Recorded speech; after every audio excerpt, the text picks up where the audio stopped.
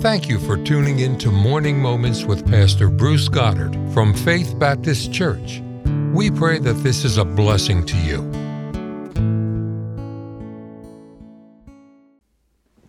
Thanks for joining us today on our Faith Baptist Church podcast. I'm always glad to get a couple of minutes together, and I hope you're doing well. Hope you're staying close to the Lord. I just saw a note this week that if you don't realize you are in a spiritual battle, then you are already losing. And well, that is certainly the case. We've got enemies. We've got the wicked one as a roaring lion walking about, seeking whom he may devour. And as a people of God, we need to resist him, steadfast in the faith. And it's not through physical things, it's through spiritual things. But let's stay in our Bibles, stay close to God, throw out the garbage thinking, get rid of the trash and the radio and the internet, and do your best to keep things clean and right. And that's kind of what we're talking about today.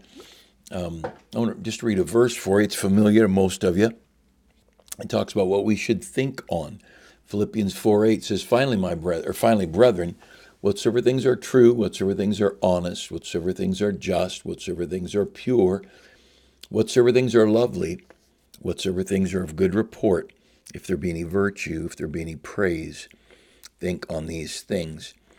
And so there's a list there, a list of 8 things to think on, things that are honest, just, pure, lovely, of good report, virtuous, and praise. And I missed one there going through that, but Paul ties that in with the verses around it about the God of peace being with you and the peace of God being with you. So it's so vital that we control our thought life, and I want to encourage you. Be on guard. Assume that the battleground is your brain, your heart, your mind, your ears, the things that come in. He says in verse 9 of Philippians 4, those things which you have both learned and received and heard and seen in me do, and the God of peace shall be with you. And boy, that's what we want. I just was using that as a thought. I was talking to a good friend recently, a good pastor friend of mine in another state, and he's had difficulties like all of us have, but none that I would say are cataclysmic. But he's had burdens, but he's got a good marriage. He's got really good kids. His kids are just about all grown, and really good kids. And he's got a good church, and just a good man. I'm very thankful to be around him. And but he and I were talking, and he said, I wonder if you could help me. He said, I feel like I'm just struggling emotionally or mentally, or feeling a little discouraged, feeling a failure. And he kind of went through some things, and I was real slow to respond because let every man be quick to hear, slow to speak, slow to wrath, Ephesians tells us. And it's always good to stop and think before you start spouting off things and acting like you know everything. But I spent a little time thinking, and I offered him a few thoughts, and I said, I'll give you some more, but here's just a couple. And then later I sent him a text of a couple of more thoughts.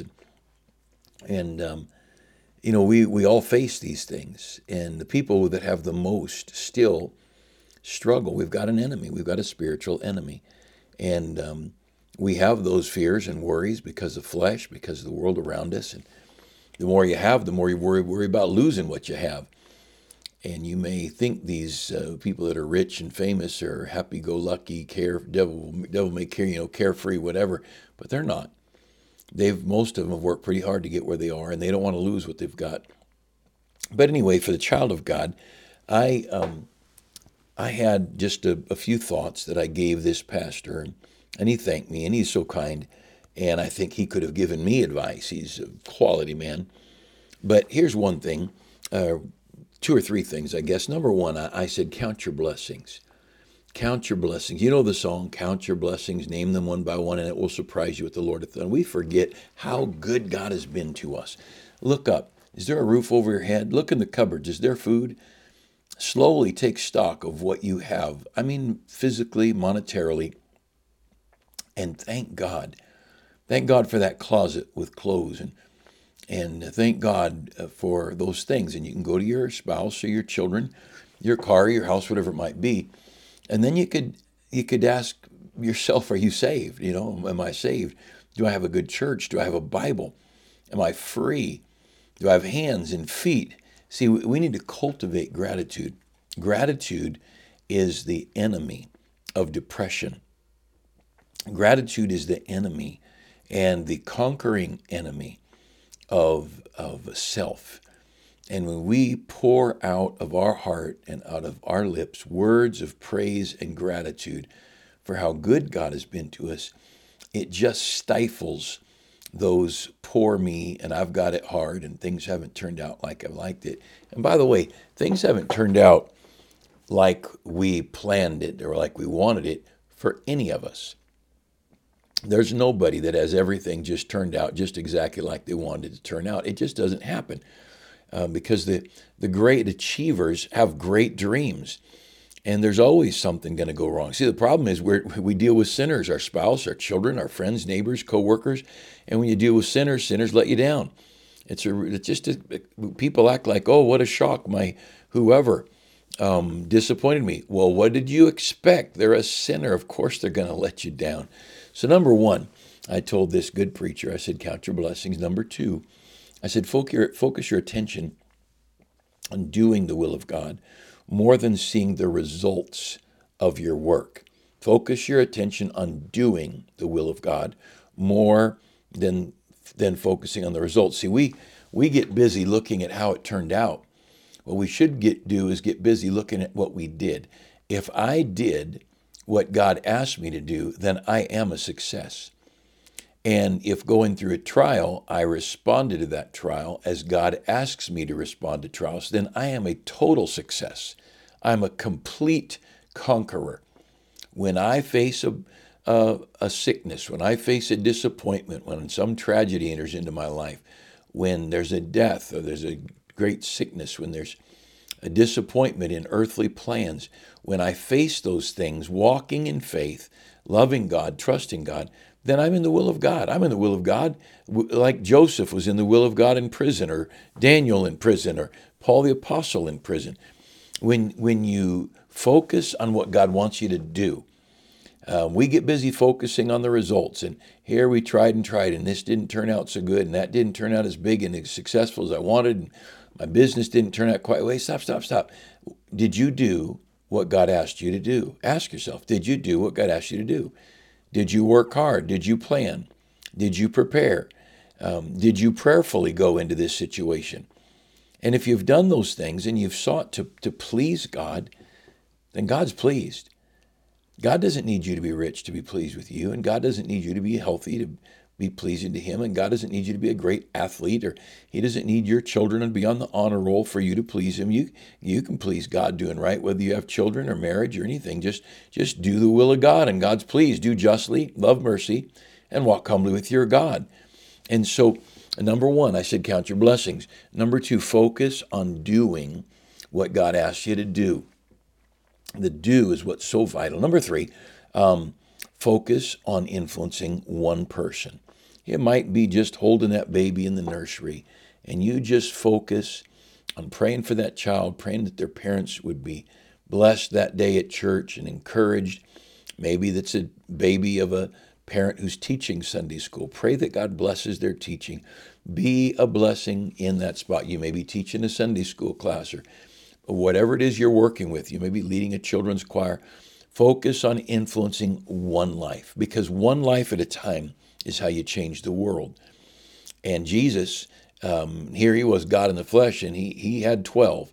And he had some big days and preached to some crowds, but his time mainly was spent with 12. And actually, the inner circle was 3, Peter, James, and John.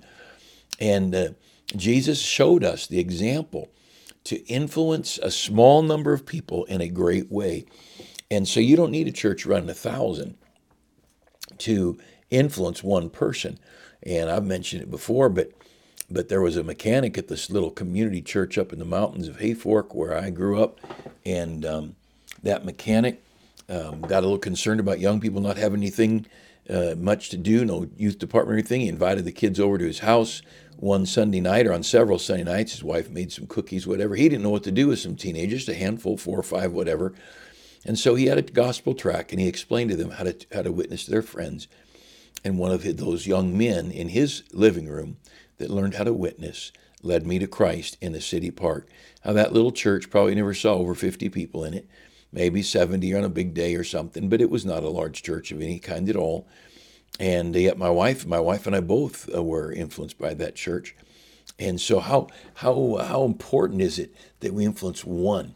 So let's focus our attention, that one child. Visit that one lonely neighbor.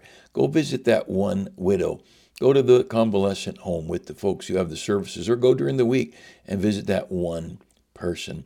It's so very important. One person is what's important, and it's vital. Then, so I said, number one, I want to encourage you, count your blessings. Number two, focus on doing the will of God more than seeing results. Number three, and by the way, in regard to results, we don't know the results.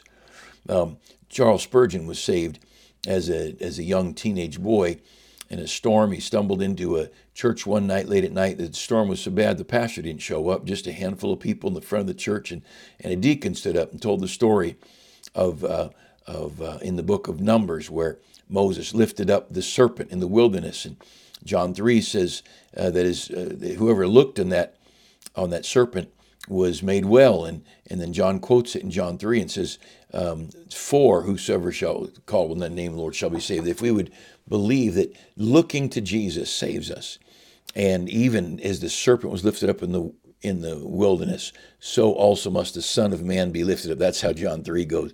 And it's just so vital that we understand the great influence of doing the will of God, because that night that deacon stood up, told the story. Charles Spurgeon walked down an aisle, trusted Christ. He's just a kid. Nobody knew that within 10 years he'd be pastoring the most influential church in England and probably in the world. And his writings still are probably read by more people than any other writer in the last couple of hundred years of Baptist writings. We don't know. So do the will of God and let God take care of where those dominoes fall in the years and decades and centuries to come. And focus on influencing one. And then lastly, work hard at knowing God. Work hard at knowing God, because knowing God is success. Getting to know God intimately is success. Now, how do you get to know Him? I'd read your Bible. Read it a lot and think on it, meditate on it. Develop a prayer life. I'd get prayer lists. However is good for you. I try to have several prayer lists, and I have missionary pictures. I'm a little bit scatterbrained. I've got missionary pictures on the little wall, the little cubby hole behind my office, and I pray for them. And I've got a couple of prayer lists that pop up on my calendar, and if I'm not in the middle of something, I'll just bring that prayer list up and pray over those needs.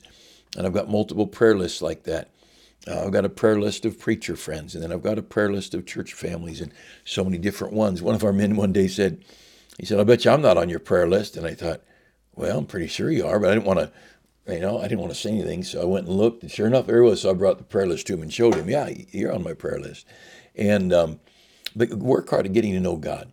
Now, one of the things that helps you, along with reading your Bible and prayer, is read how other people got to know God. I like biographies. I'm going to give you a couple of names here. These are just missionaries, but I could give you pastor names as well. But these are names of people that I've read about and read lengthy stories about them, some brief stories. William Carey, David Livingston, Amy Carmichael, Jim Elliot, and Nate Saint, Mary Slessor, Adoniram Judson, Hudson Taylor, John and Betty Stam, famous missionaries in China, Gladys Allward, also in China, Jonathan and Rosalind Goforth, also in China. You read these people's stories, and it'll help you get to know God. It'll help you realize greatness is in who you know. Greatness is something you possess inside. And you'll see that there are people who worked years before they had one convert. And it's not about the results. It's about knowing God, walking with God, obeying God, living for God. So I said, number one, if you want to get, it's just you're feeling like maybe you're not so successful, count your blessings. Look how good God's been. Focus, number two, on doing the will of God. Don't worry about the results. Number three, focus on influencing one person, one at a time, or one person, period. And then number four, just work hard at getting to know God. And those things I think will help you.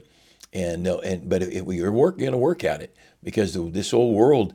I started in Philippians chapter 4, verse 8. Think on these things. The devil's going to throw everything imaginable at you to get you thinking about everything but the things of God. Now you're at war. You're in a spiritual war. And if you're going to win this thing, you're going to have to do it on purpose. Hey, I hope you'll take these things. Maybe there'll be a help in getting them put into practice and getting that mental and spiritual victory in your Christian life.